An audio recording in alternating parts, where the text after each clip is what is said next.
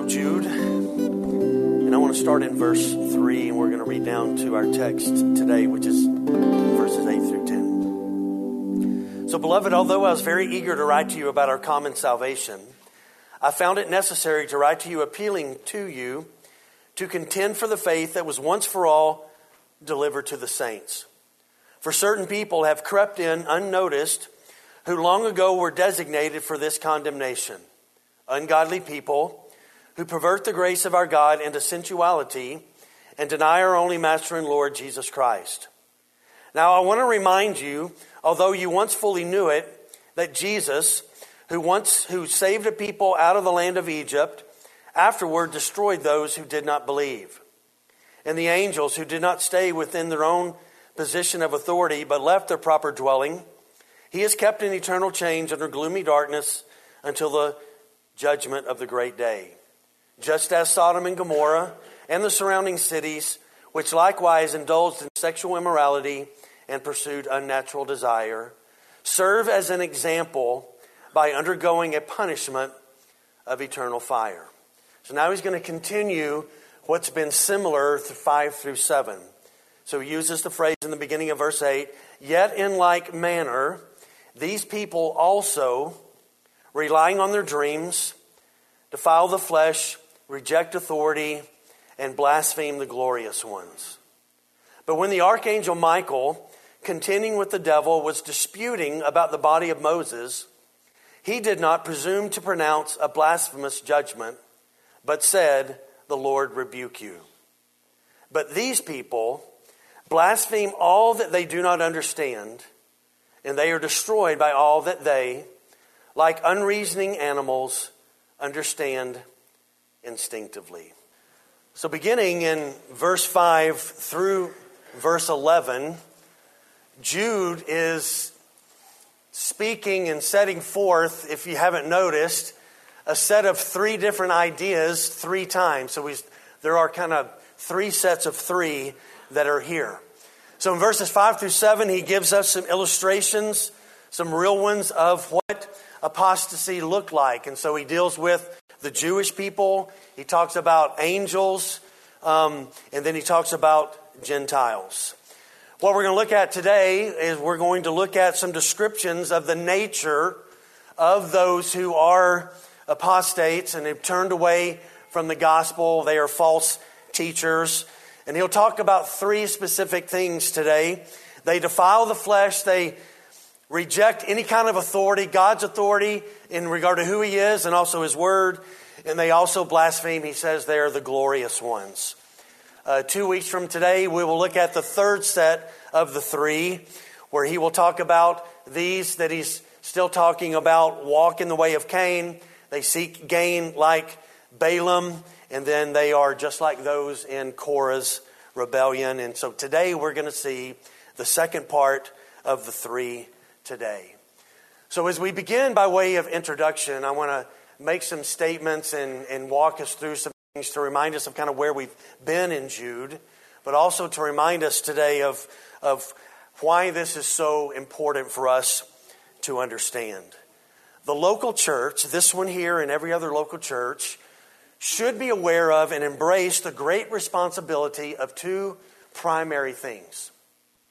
One is to proclaim the truth, to make the proclamation of the truth a consistent practice of the church in every aspect of its ministry.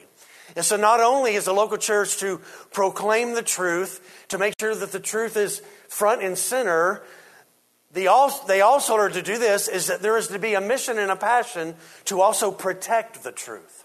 So not only do we proclaim what we know to be true, but we also fight for and protect what we know the Scripture is telling us. And so Jude is giving us this counsel.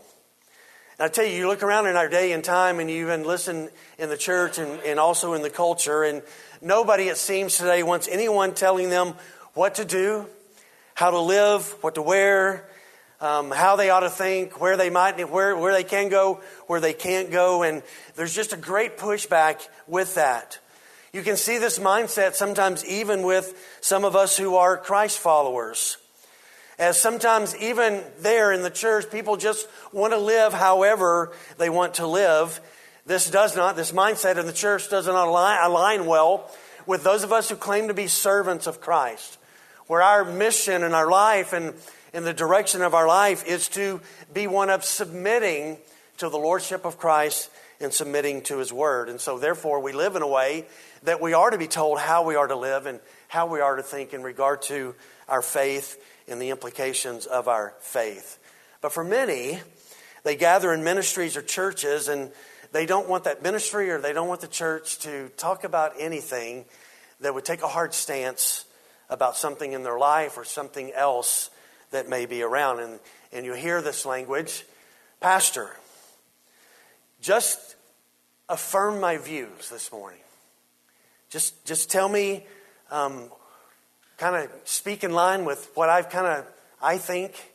Entertain my children. Let me come and let me sit and let me hear something affirming and soothing to get me through the next week.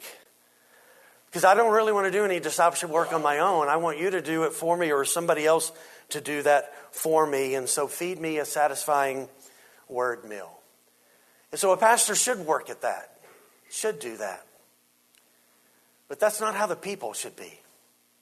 The people should come ready to contribute, not just in ministry, but ready to bring a heart of worship for God and a readiness of mind and ears to submit and listen to the Word of God. And at times, what we need more than anything, yes, is soothing. Is the Scripture not soothing? Have you found it to be soothing in your life? So at times we come through those texts and they just lift our hearts and they remind us that we are walking in the way that God has for us, and it just lifts us and it encourages us. And then at other times, because of what a text says and that we have to come through, that it challenges us. And so we need both of those things. And even in the challenge can bring a soothing to us because it reminds us there is a truth that we are to stand in and stand upon and to walk in and to proclaim and to fight to protect. And so I remind us this morning, just as Jude was dealing with this in the first 3 decades that the church was in existence, we today still have high standards in regard to doctrine. They are ones that come from the Scripture. There are issues that do need to be addressed. In dealing with the brokenness that exists inside the church, that at times we all feel, we are all broken at one point in time. If you're not, write a book and do a conference so that we can come and learn from you. But we are all broken at times.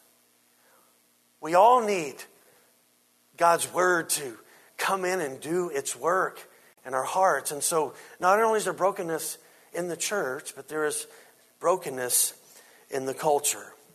And all around us, we are seeing in our day and time, particularly over the last decade or so, a growing movement at a fast pace, particularly among 2 generations, the millennials and Generation Z.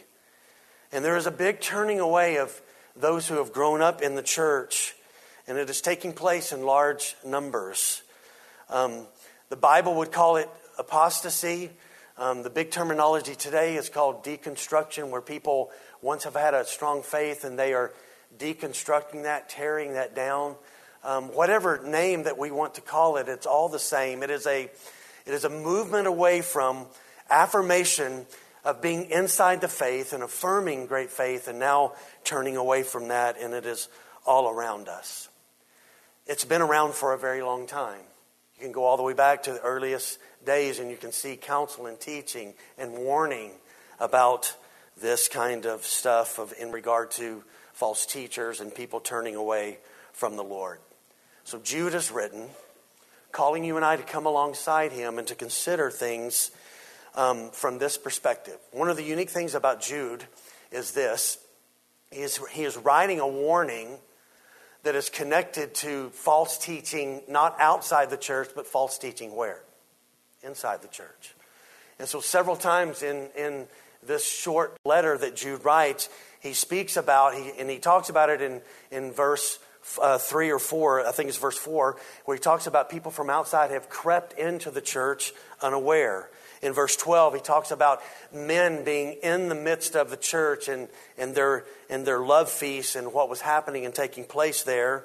And then also in verse 12, he talks about that they are feasting among you without fear. And so the danger and the warning is that Jude is calling us to take a look about what is happening and taking place inside the church. And so we need to be aware of that. So Paul, writing to Titus at Crete, warns Titus of this reality.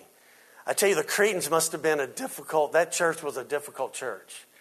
The Apostle Paul couldn't get things straight, and so he leaves, and so he says to Titus, hey Titus, go all over Crete, and I want you to set straight all the things that are wrong in the churches that didn't get fixed when I was there. And so as he writes to Titus in chapter 1, verse 9, this is what Paul tells him. That you must hold firm to the trustworthy word as taught. So he's telling him, teach these in the churches like Crete this. Hold firm to the trustworthy word as taught, so that he may be able to give instruction in sound doctrine and also to rebuke those who contradict it. So 2 key qualities in regard to the leadership that Paul says there that Jude is encouraging us of, and it's this. One is that we are to be about explaining the truth and discipling people as to what we are to believe and why we believe it. So we are to explain the truth to disciple people. Secondly, Paul says there, and then we are to do that in such a way that also at times we expose those in the church by disarming those who seek to teach things that would destroy the people in the church. So here we are again today, as the church has been in the last 2,000 years. We are in a war and we have an enemy. And the enemy is real. And they say that a picture is worth 1,000 words. So as we encounter Jude 8 through 10, we're going to be given pictures by Jude to understand a bit of this. Now before we get into Jude, I want to ask you to go to 2 Timothy chapter 2 for a second. Just go to your left a bit, and you'll find 2 Timothy.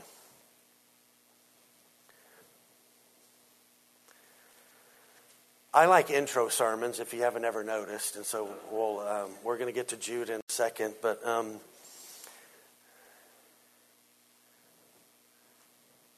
2 Timothy chapter 2, and we'll read something there in just a second, and then we'll get directly into Jude.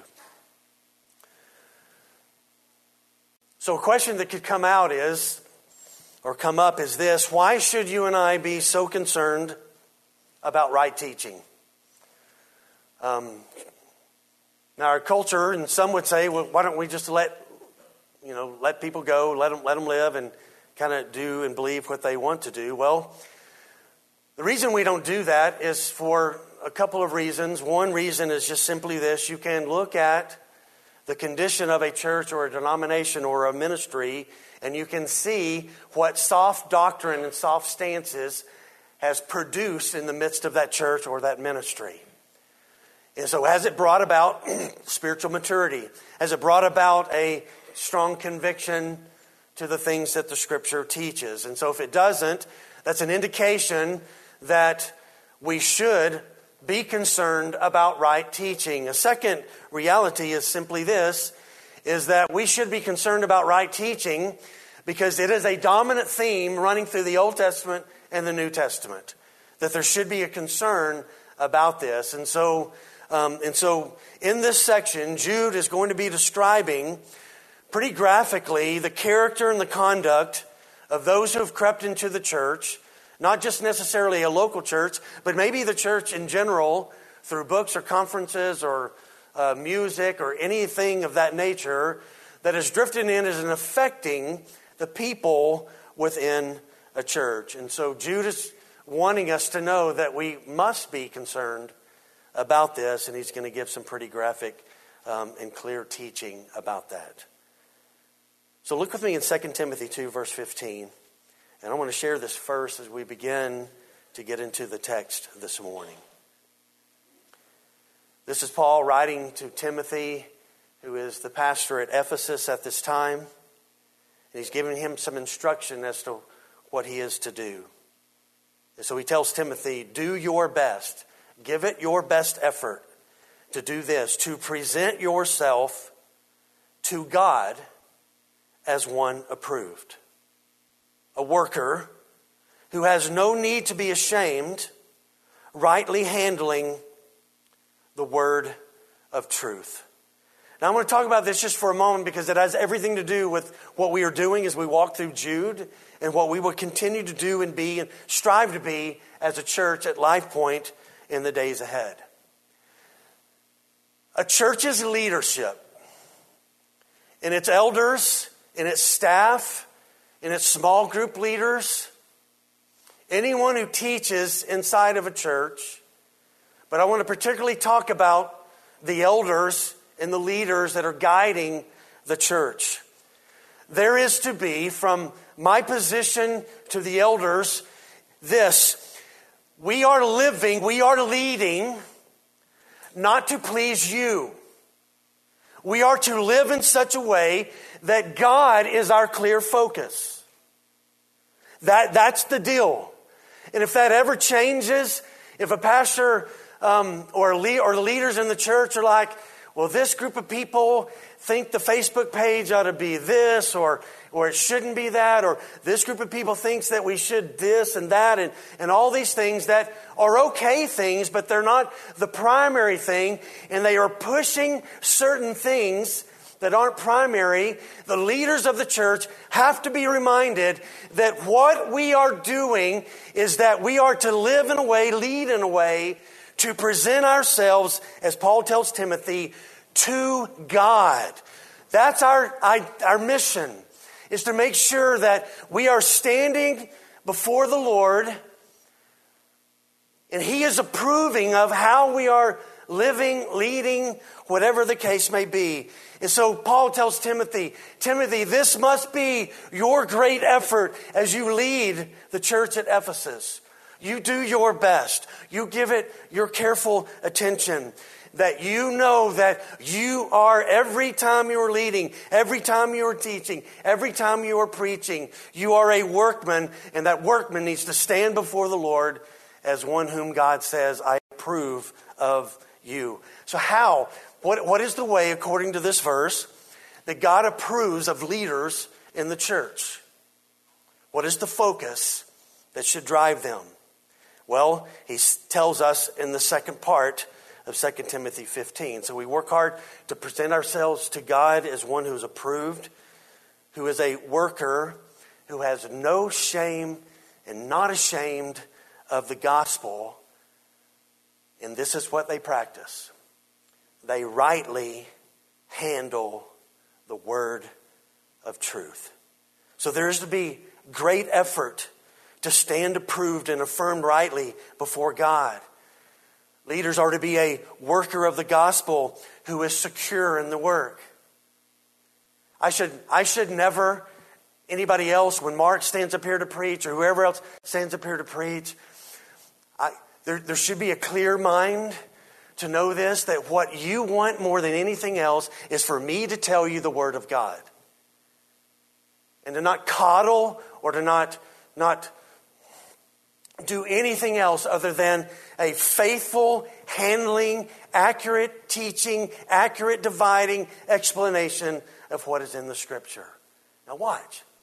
If that doesn't happen and we're worried about who's mad or what this person wants and they think that the leader should be doing this and maybe the leader should be doing something. But if the leaders are striving to be biblical and to do the right things, the people of the body want to encourage the leaders in this way. Give us the word. Give us the purity of the word. Rightly divide it. And let the Spirit deal with us as it's being divided. And so Paul shares with them that if we're going to be approved and we're going to know what's false that can even come and arise inside the church, it begins by the leaders being deeply committed that the Scripture is rightly handled in every way inside the church. This is my great task. This is the great calling upon my life. And there's a lot of things, listen, there's a lot of things that are causes out there that are important, that need attention to, that need God to raise up and quicken people's hearts and spirits about some of those things.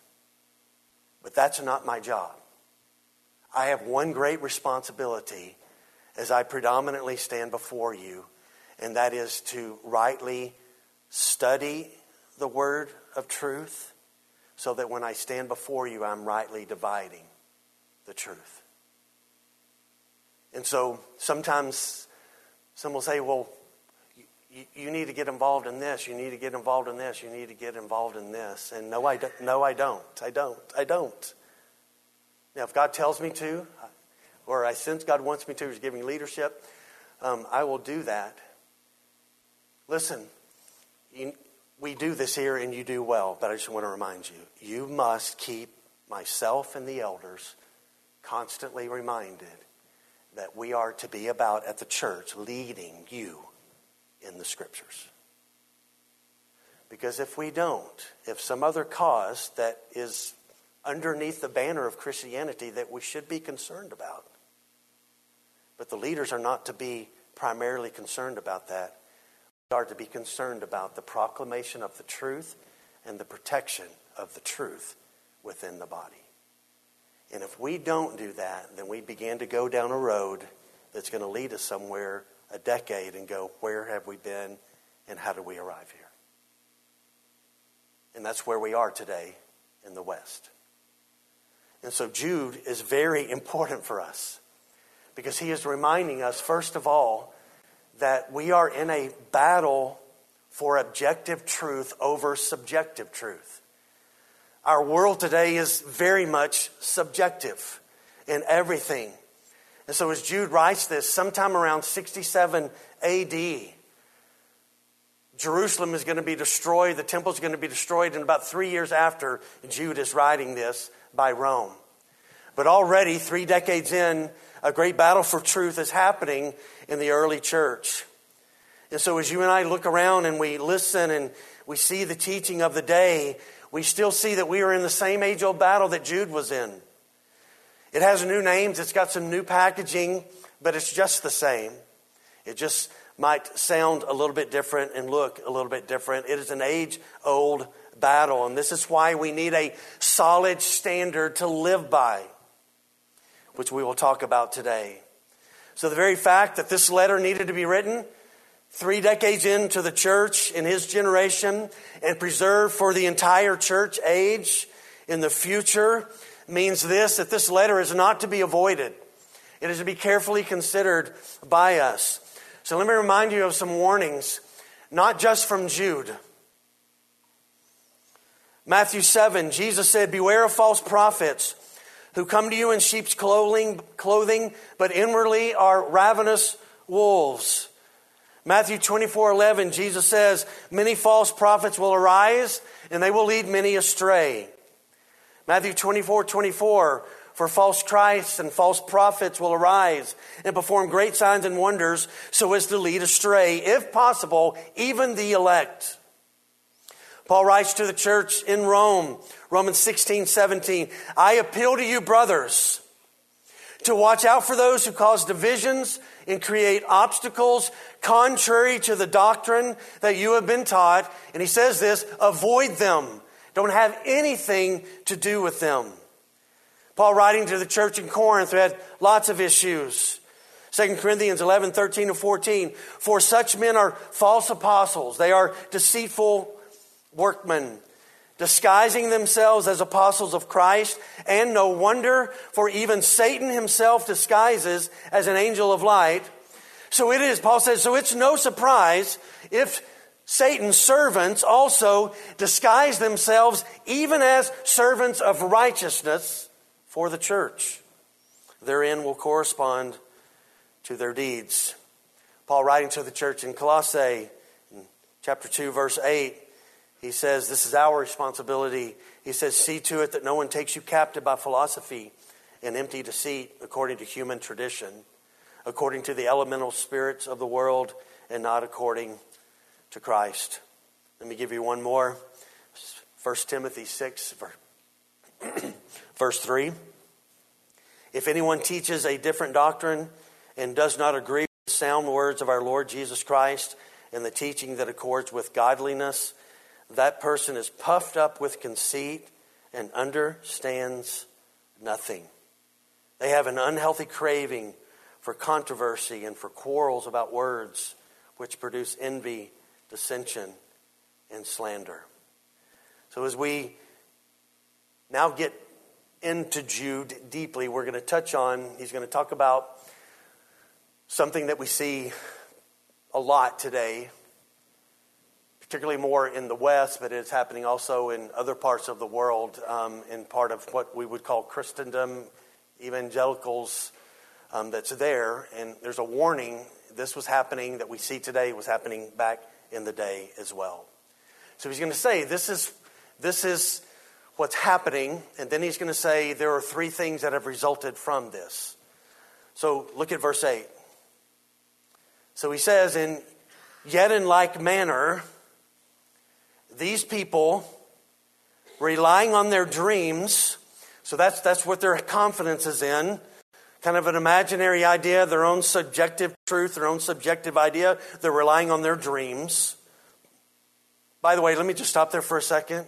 I've started dreaming, just sleep dreams again, and they're crazy. Things that, you have a dream, you wake up and okay, how does all that stuff get connected and come to life in this dream? And so, but this is what happens a lot that you hear today, is you will hear ministers say, I had a dream, and we're going to talk about dreams in a second. I had a dream, and this is what the Lord told me.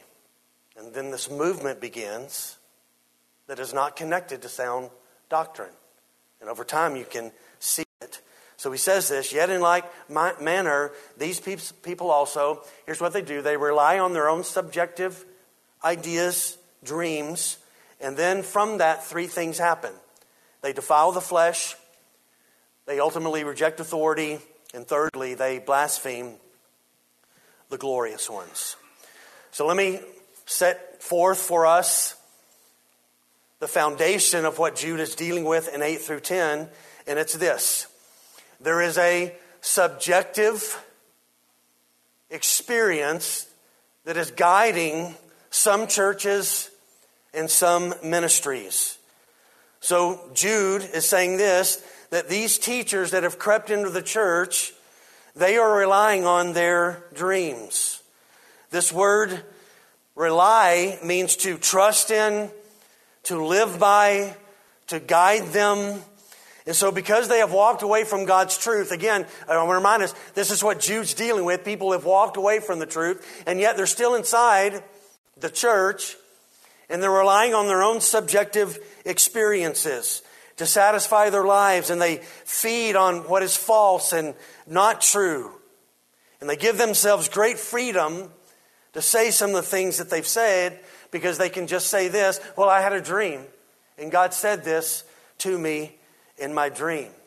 I've never been one to go back and forth on social media until about 2 weeks ago I started. And I kind of stopped again a couple of days ago. But I was going back and forth with a guy and came eventually to a place where he said he was mocking people like us who believe that Scripture interprets Scripture and that Scripture alone, Christ alone, and these things of this nature. And so I asked him, I said, so what guide do you go by? And he said, well, I just let the Holy Spirit speak to me. And so I said, well, so I responded back to him to say, well, then what standard do you measure that what the Holy Spirit is speaking to you is the truth? And he responded back to say, well, I decide what it is that the Holy Spirit is teaching to me. This guy has 5 books that are out there being sold today. And I was going back and forth with him last week about that reality. And so again, I just want to remind you, if you think I'm just kind of making these things up, these things are happening everywhere. And so Jude is saying, you need to be aware of those who say, I had a dream and God told me to do this, and what they are doing is contrary to what the Scripture teaches. If that is the case, we need to have our radar up and not follow those who are relying on their dreams. Now, let me deal with this just for a second. In the Muslim world, you may have heard of this. That there are dreams that are happening in the Muslim world where Christ is coming and revealing himself to Muslims, and they are coming to faith. That's not what Jude is dealing with here. That is a dream that is pointing to Jesus. But a dream that points away from sound doctrine and teaching is not a dream that has come from God. Now, there are two places in the New Testament that talk about dreams. One is in Acts 2, verse 17, where Peter on the day of Pentecost is quoting Joel chapter 2. If you remember that, old men will dream dreams and the young men will have visions and things that are there. But watch, that context in Joel 2 and Acts 2 is that the dreams are pointing to Jesus and revelation of Jesus. As Jude is writing here, the context of all of the dreams is pointing away from Jesus. And so there is to be a discerning aspect of our hearts in this. And so Jude says, you've got to be careful of those who claim that they have a fresh new revelation from God that is different from the Scripture. This is how Mormonism came about with Joseph Smith. Mary Baker Eddy of the Christian Scientist, this was a dream. The Jehovah's Witnesses, also from this. The Gnostics of the first century were those who claimed special insight and knowledge from dreams. About 15 months ago, I was overseas. Got a call during the night and didn't know what it was, and so checked the message in the morning, and it was someone who used to be a part of our church in our history. And I know this person is not walking with the Lord, and so they had called to tell me that they'd had a dream during the night about my life and what I needed to know and what I needed to do. And so if I wanted to know about that, I could call them. Well, I didn't call them because I know this, that we do not need to listen to people that are going to be pointing us away from what God is telling us and what is clear in regard to Scripture. And I trust that God can do anything. But I know that the primary way that God does things is that God does things by pointing us to Jesus and getting us back into the Scripture. Now I want you to turn to the Old Testament just for a minute. Deuteronomy chapter 13. And I want to give one more thing here, and then we're going to kind of walk through these points a little bit more quickly. Deuteronomy chapter 13. This is the overarching thing that Jude is warning us about. Watch out for those who aren't relying on Scripture. They are relying on a subjective sense of direction and teaching. Again, we're going to see here that this is not anything new. Deuteronomy chapter 13, verse 1. If a prophet or a dreamer of dreams arises among you and gives you a sign or a wonder, and the sign or wonder that he tells you comes to pass, and if he says, let us go after other gods, which you have not known, and let us serve them, you shall not listen to the words of that prophet or that dreamer of dreams, for the Lord your God is testing you to know whether you love the Lord your God with all your heart and with all your soul. And you shall not walk after the Lord your God in fear, and you shall walk after the Lord your God and fear him and keep his commandments and obey his voice, and you shall serve and hold fast to him. Look at verse 5. But that prophet or dreamer of dreams shall be put to death, because he has taught rebellion against the Lord your God, who brought you out of the land of Egypt and redeemed you out of the house of slavery, to make you leave the way in which the Lord your God commanded you to walk. So you shall purge the evil from your midst. So again, this is going way back, right? Quite a bit of time frame from Deuteronomy 13 to Jude.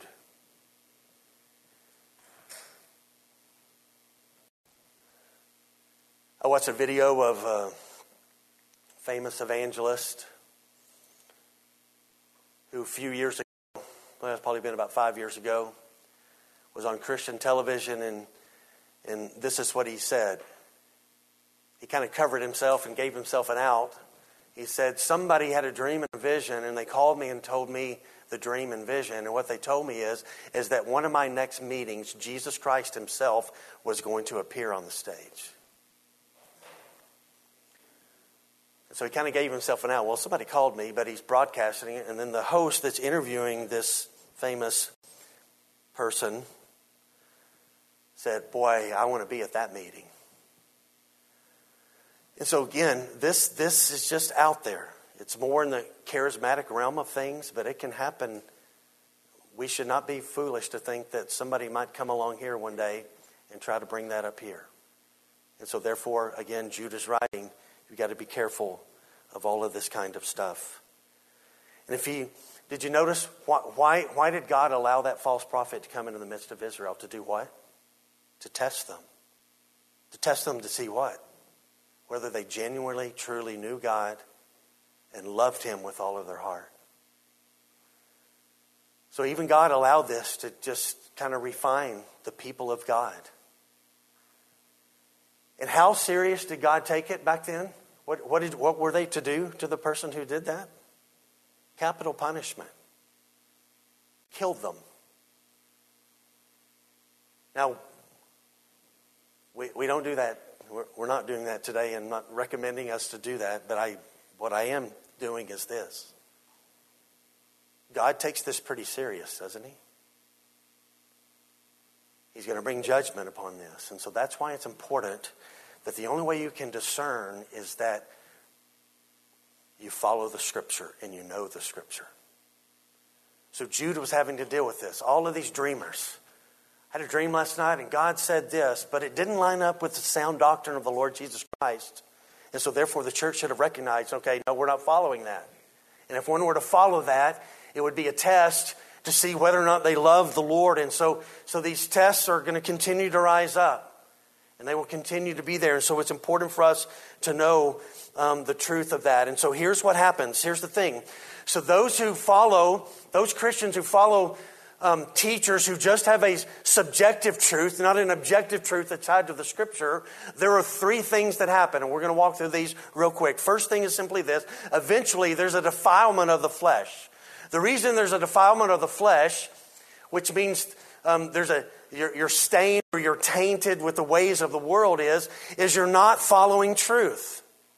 And if you're not following truth, you're walking down a path that is man-centered, that's going to lead to more man-centered, fleshly kind of ideas and practices.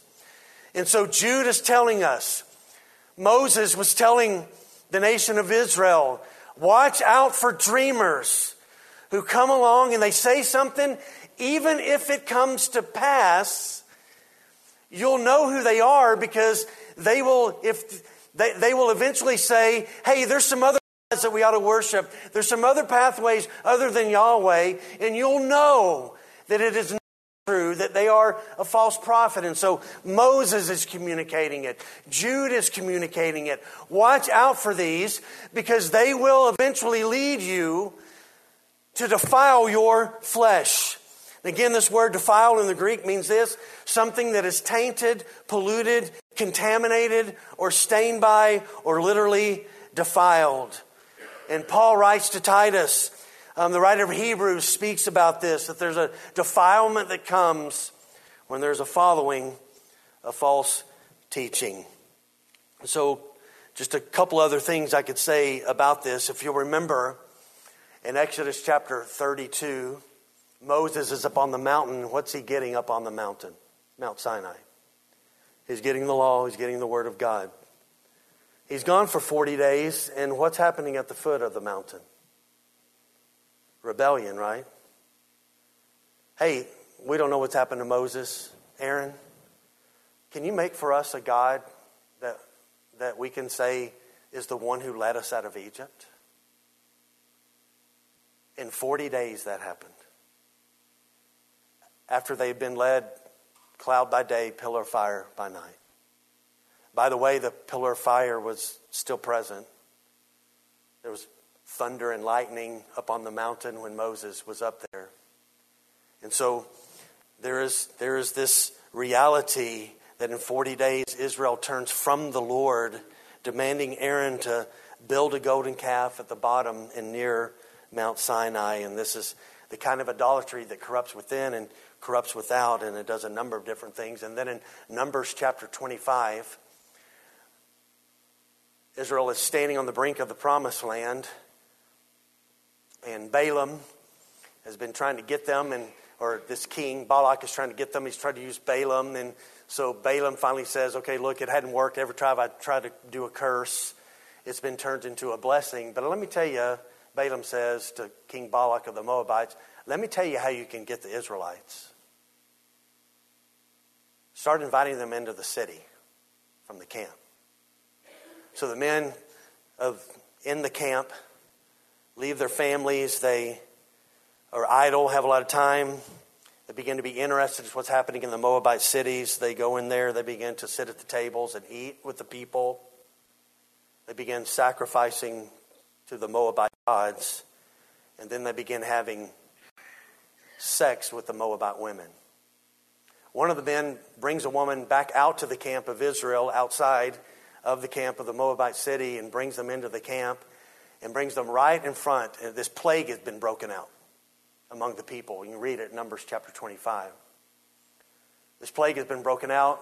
Moses, Joshua, and others are pleading. People are dying in the camp, and this guy brings this woman into his tent to have sex with her, and a guy named Phinehas takes a spear and follows them in there and drives the spear through them and kills them. And the plague stops in that moment. So I want to remind you and I of just the danger of this. That if we're not following the truth, we're following something else. And it's going to lead us to a place where there will be a defilement of the flesh. Second result of that is there's a rejection of authority. If you're just relying on dreams, there's a rejection that is connected to authority. And so Jude just says that in verse 8. So these are relying on dreams. They defile their flesh. They reject authority. And I tell you, this makes perfect sense. If you're going to rely on yourself, you're going to reject God's authority and what God's called someone to walk in. It's natural to defile the flesh in the rejecting of this. This word reject in the Greek that Jude uses here means to set aside something that's already firmly established. So again, I want to remind us, this is not some secular rock music band.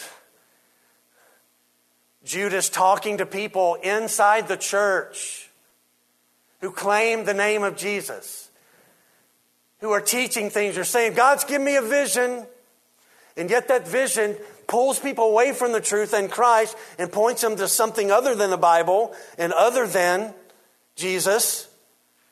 And it leads them to defile their flesh, and it happens because there's a rejection of God's authority, Jude tells us here. There's also another pastor. I've been watching him over the last several weeks as I've been walking through Jude. And he's very cutesy with words. His new thing is this. He's very popular. He's in Atlanta, Georgia. And I watched several interviews of him where he says this: the Bible doesn't say anything. John says something. Peter says something. Paul says something. But the Bible says nothing.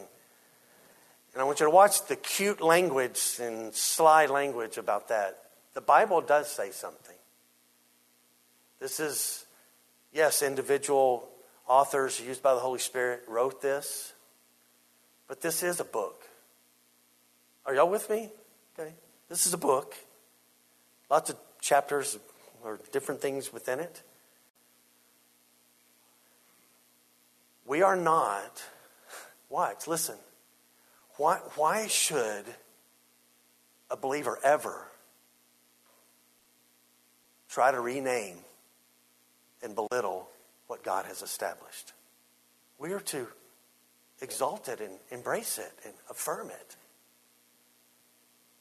So Jude says these dreamers who say they have a subjective new truth that God has given them, they defile the flesh, they reject authority, and thirdly, they blaspheme the glorious ones. Now I want to walk you through this and so that we understand this. This is one of those interesting things that are here that's in Jude. Jude has kind of an interesting book to look at. So look with me again in verse 8. Yet in like manner, these people also, relying on their dreams, three things: they defile the flesh, they reject authority, and they blaspheme the glorious ones. So you have a Bible in your hand? Can you lift it up so I can see it? Okay. All right, we're going to turn in it, okay? All right, y'all ready? We're going to turn in it. I want you to go to Deuteronomy 33. We're just going to read a few passages, and I want to explain to you, what does this mean, blaspheme the glorious ones? He's speaking about angels here. So Deuteronomy chapter 33.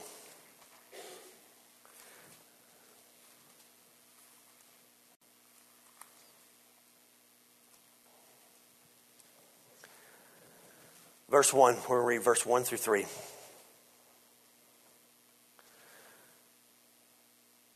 So this is the blessing with which Moses, the man of God, blessed the people of Israel before his death. He said, "The Lord came down from Sinai and dawned from Seir upon us. He shone forth from Mount Paran." And note this, he came with 10,000s of holy ones with flaming fire at his right hand. And yes, he loved his people, and all his holy ones were in his hand. So they followed in your steps, receiving direction from you. Now watch this. I don't know if you've ever thought about this before. I found it fascinating when I wrote this talk. So when God came down at Mount Sinai, and he's meeting with Moses, he's giving the 10 Commandments, he's teaching Moses the law. Guess who also came down at Sinai with God? What does the text say? Angels did. Thousands of his holy ones. These are holy angels. They came down. And so the indication is, yes, it's God's word. It's not the angels' word. But the angels were present as God is giving the law to Moses on the mountain. So there's a holiness taking place at Sinai. God is present. He's revealing himself and speaking to Moses. He's revealing himself in words and laws. And the angels are there. And so in giving the law, the angels come down with God, so they are connected, being present as God gives the law. Now I want you to go to Psalm chapter 68.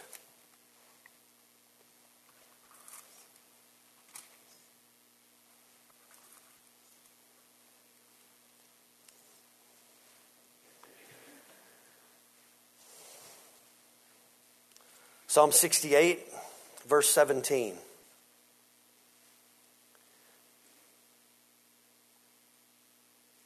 It's also an interesting verse. So the chariots of God are twice 10,000 and thousands upon thousands. What does that sound like? Sound like the book of Revelation? Remember Revelation? Thousands upon thousands and myriads and myriads. So the chariots of God are twice 10,000, thousands upon thousands. The Lord is among them. Sinai is now in the sanctuary. Here's the idea here again. Just as in Deuteronomy, the writer in Psalms here is saying this, that the angels were present as God was speaking the law and God was giving the word, that they were present in the midst of that. And again, so this is another reference. And the writer here is just saying this, that when God was doing that, it was like it was a worship service that was happening. Can you imagine what that was like on the mountain where God has come down?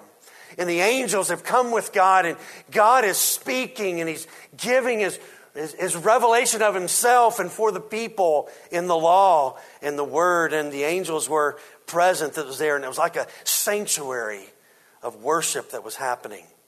Now go to Acts chapter 7.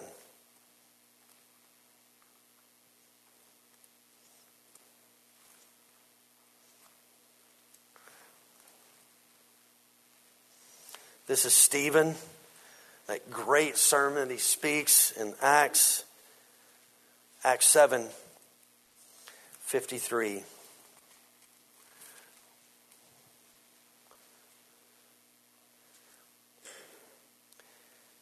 He says, "And you who receive the law as delivered by angels and did not keep it." So again, this is referencing back to the presence of angels in the midst of the giving of the law. Okay, hang with me. Go to your right, Galatians, 2 more verses. Don't you love hearing those pages turn? It's a great sound. Galatians chapter 3.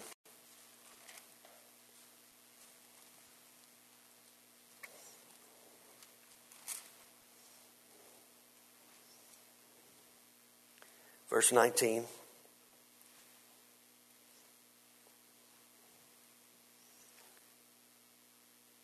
Why then the law? It was added because of transgressions, until the offspring should come to whom the promise had been made. And it was put in place through angels by an intermediary. Now, an intermediary implies more than one, but God is one. One more, to your right, the book of Hebrews. And then we'll wrap this up.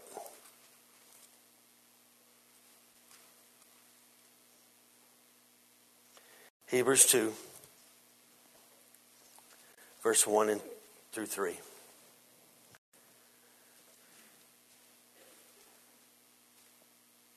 Therefore, we must pay much closer attention to what we have heard, lest we drift away from it.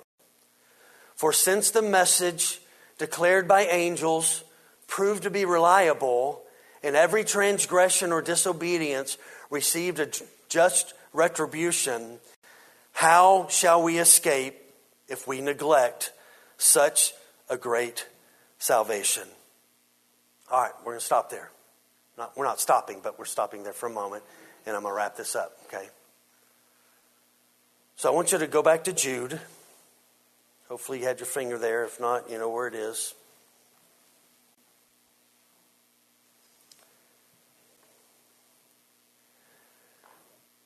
Jude writes, those who rely on the subjective truth of their dreams, they'll defile their flesh, they reject authority, the authority of God's lordship, the authority of the Word of God, and then they blaspheme angels. Now hang with me here. It's not going to take long, but listen to this. It's God's Word. The angels do God's bidding, but it's clear, I've just read us. Were the angels present when God was giving the law? Yes, they were there. It's not their word, but they were present. And so when a teacher inside a church just relies on a subjective truth, an idea, and what they want, what they feel, what's more culturally relevant, even though the Scripture teaches about something, because the angels are present as God was giving His word, and they were there, that rejection of God's word is a blasphemy against the angels who were with God as God was giving the word. And at times, you can read in the Old Testament, you can read who appeared to Mary and say, in Joseph, and say, hey, this is happening to you, Mary. An angel was. Joseph was going to quietly divorce Mary.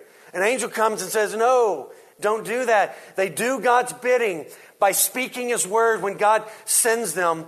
And so if a church, people, or a ministry, or a preacher does anything that rejects the authority of God, there's in a sense with that a blasphemy of the holy angels.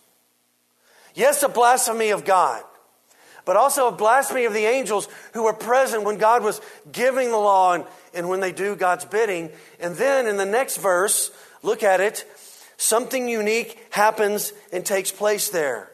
There's an example for us. And when the archangel Michael, contending with the devil, was disputing about the body of Moses, He did not presume to pronounce a blasphemous judgment, but he simply said this, "The Lord rebuke you." Now, if I had more time today, we'd spend a little more time with this, but I want to show you what Jude is meaning and what we see in our day and time as well. So one aspect of this blaspheming of angels, these glorious ones, these holy ones, is that they were present when God was giving the law and giving the word, and they do God's bidding. They're so awesome, these angels, and glorious and God-honoring, and Christ is so focused on who they are. They in heaven today are speaking back and forth about His holiness and how awesome that Christ is. And so when there's a rejection of His authority and there's a defiling of flesh, then even the angels, along with God, are blasphemed. And then Jude says, I want to give you an illustration of a holy angel, how he responded one time to a fallen angel. Now we don't know much about. We know that Moses died. It's at the end of Deuteronomy. And at the end of Deuteronomy it says this, and God buried Moses. And so it doesn't tell us in the text there. There's this letter. It's called the Assumption of Moses. It was found in the 16th century. We have no early copies of it. It kind of sounds very, very familiar to what Jude has here. But there's a verse in Zechariah that sounds very similar to this verse in Jude, and also connected with what the Assumption of Moses says. The Assumption of Moses is not Scripture, but there are, I hope you know, I don't know if I hope you know this, but you may know this, that truthful things can be in other things, and they're not sacred scriptural text. And so Jude would have known about this. Peter would have known about this. He writes about kind of the same thing that Jude writes here in a little bit different way in 2 Peter chapter 3. But when Moses died, Satan wanted that body. Because we know who he is, he didn't want Moses' body for anything good. If he could have got his hands on the body, you know what we would have today? We would have Moses churches and Moses something. And people would be going places and worshiping Moses. And so we don't know what happened, but Michael, the archangel, who is so powerful that in Revelation 12 tells us that he cast Satan out of heaven. And yet one day, before Moses' body, Michael and Lucifer, Satan, are having a conversation about what to do with Moses' body. And I tell you, you will see this in charismatic circles. And some of us have probably been guilty of doing this.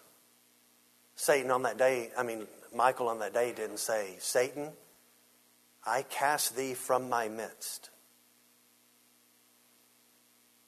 He just simply said this, to the most vile, evil one.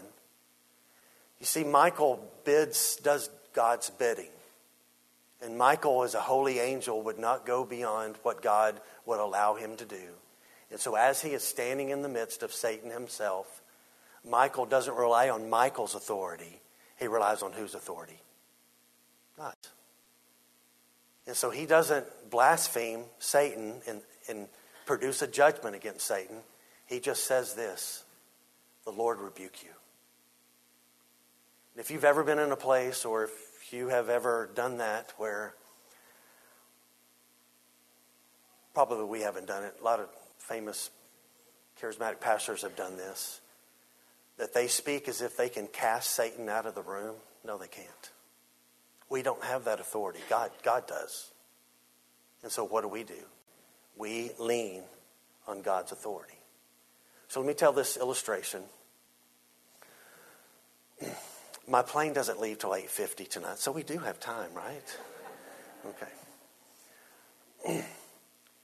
So we're reading a lot in Ezra now, and some of these latter aspects of the returning exiles that had been away for 70 years. Zechariah was a prophet in that. We've been reading in Ezra that this is a test. I should test y'all. Are you reading Ezra? There's a high priest. Anybody remember what the high priest's name is? It starts with a J, and it's not Jesus. Joshua. He's the high priest when Ezra was there. Okay. So in Zechariah, he writes this. Listen to this. This is in Zechariah 3, verse 1. He says, "Then he showed me Joshua the high priest standing before," listen to this phrase. Listen, note this. Standing before the angel of the Lord. When you go to the Old Testament, at times where it says the angel of the Lord, this is an Old Testament reference to the presence of Jesus. So as Zechariah has this vision, he says, "Then he showed me Joshua, who was the high priest." We read about him in Ezra, standing before the angel of the Lord. And then listen to this. "And Satan standing at the right hand of the angel of the Lord," who is Jesus, to accuse Jesus, the angel of the Lord. You know what Jesus said to Satan in this vision that Zechariah has here? And it says in verse 2 of Zechariah 3:2, "And the Lord said to Satan, 'The Lord rebuke you, O Satan. The Lord has chosen Jerusalem. The Lord who has chosen Jerusalem rebuke you. Is not this a brand plucked from the fire?'" So Jesus gives an example. Michael, though this hadn't happened yet, as Michael and Satan are there with Moses' body, contending about what's going to happen. But Michael knows this. I don't do my bidding. I don't go beyond what God wants me to do. I live within what God wants me to do. And so I'm not going to act on my authority, though I've got authority. And we learn about how much authority Michael has in Revelation 12 when he cast Satan from heaven. So he has more authority in the presence of Satan, right there with Moses' body. And he just does what? Look at the lesson. Learn from Michael. He just does what Jesus did in Zechariah. He just says, "The Lord rebuke you." And so this idea that we have all this command about things that's not there. And so Jude is saying false teachers blaspheme holy angels when they reject the authority of truth. And not even Michael blasphemed Satan when he was in his presence. He just left it to the Lord. John MacArthur writes of this text, he says, "Rather than personally cursing such a powerful angel as Satan, Michael deferred to the ultimate sovereign power of God, following the example of the angel of the Lord in Zechariah 3:2. This is the supreme illustration of how Christians are to deal with Satan and demons. Believers are not to address them, but rather to seek the Lord's intervening power against them." So I'll put these up on the Facebook page today before I leave. We don't have time to go through them. But I went through the places in the New Testament where we have instruction in how to deal with Satan. And do you know that there's not one instruction that tells us to speak to Satan? It tells us to resist him and submit ourselves to God. Remember in the desert, did Jesus engage in a conversation? No, he just responded by Satan by quoting what? Scripture. So if we're going to speak, we speak Scripture. And I tell you, I don't think Lucifer is mighty. Look at the mess that he has made throughout world history. And yet I remind us that greater is he who is in us than he who is in the world. Let's pray. Let's pray.